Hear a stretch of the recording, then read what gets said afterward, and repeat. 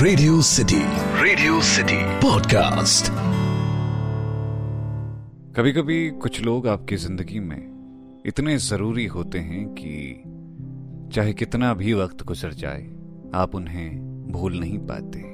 Hello hi, मेरा नाम पंकज जीना है और आज हैशटैग किस्सा में जो किस्सा मैं आपको सुनाने जा रहा हूं उसका हैशटैग है क्षेत्रपाल सर।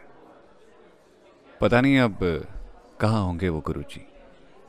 एक ज़माने में उनके नाम का खौफ था हमारे कॉलेज में।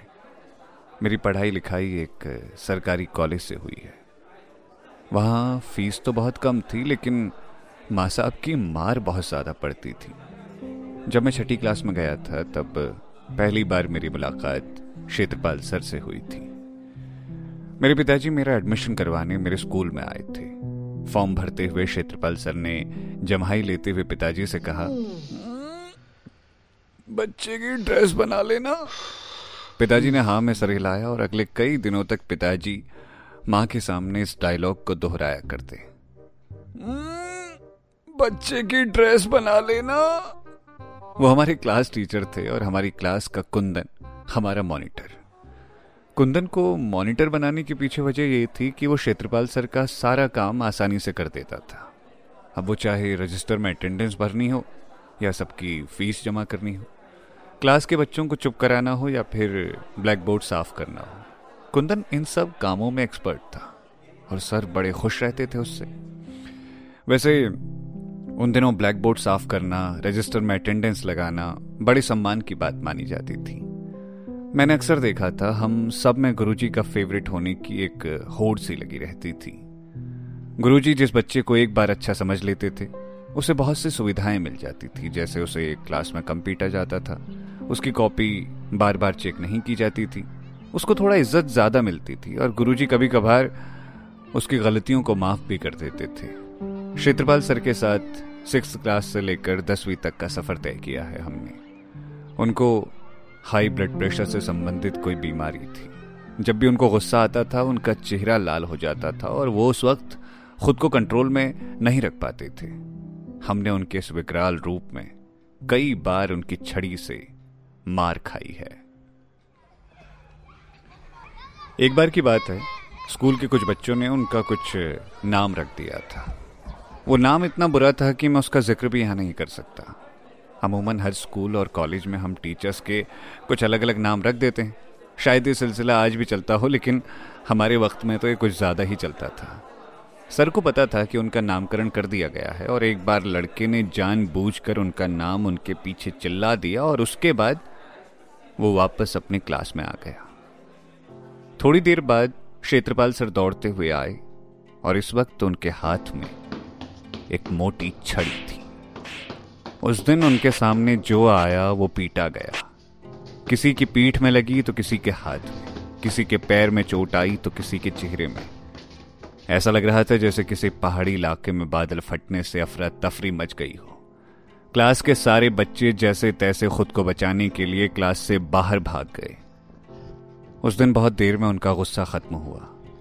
वो जब थक गए तो कुर्सी पर बैठ गए। उन्होंने जेब से अपनी दवा की एक शीशी निकाली और उससे दवा निकालकर खाने लगे। मैं उस दिन को आज भी याद करता हूं तो डर लगने लगता है। वैसे उस दिन के बाद से किसी भी लड़के ने सर का नाम बिगाड़ने की गलती नहीं की। हमारे स्कूल में वो दिन कहानी बनकर कई बरसों तक सुनाया गया। लोग वक्त के साथ उस कहानी को और ज्यादा बढ़ा चढ़ा कर बताने लगे। इससे सर का एक खौफ लोगों के मन में बैठ गया। अब लोग कैसे भी करके उनके लेक्चर को बस चुपचाप सुन लेते थे। अक्षय कुमार की एक फिल्म है बच्चन पांडे। उस फिल्म का एक डायलॉग है, भौकाल बनाए के खातिर भय बना के रखना बेहद जरूरी है। सर का भौकाल बहुत गजब का हो गया था। वो सामाजिक विज्ञान पढ़ाते थे हमको। उन्होंने हमको यूरोप से लेकर हिंदुस्तान की क्रांति के हर एक चैप्टर अपनी छड़ी के दम पर याद करवाए थे। एक बार कुछ यूं हुआ कि हिंदी के सब्जेक्ट के साथ अनिवार्य संस्कृत सिलेबस का हिस्सा हो गई थी। हिंदी पढ़ाने वाले सर ने क्षेत्रपाल सर से रिक्वेस्ट की कि वो हमको संस्कृत पढ़ा दें। इसके बाद शुरू हुआ पठती पठतो पठंती वाला खेल। गुरुजी का आदेश था कि ये लकार सभी को याद रहने चाहिए, और याद करने में तो मेरी बुद्धि वैसे ही कम काम करती थी। दिमाग में अब वो संस्कृत वाले लकार तो याद नहीं है, लेकिन गुरुजी की छड़ी से जो दर्द उठता था वो हूबहू आज भी याद है। उनकी सजा देने का तरीका बिल्कुल अलग था। कभी कभी हम सोचते थे क्या उनका कलेजा नहीं कांपता होगा। कभी पेंसिल हाथ में फंसाकर वो बेंच चला देते, तो कभी मुर्गा बनाकर घंटों बिठाकर रखते।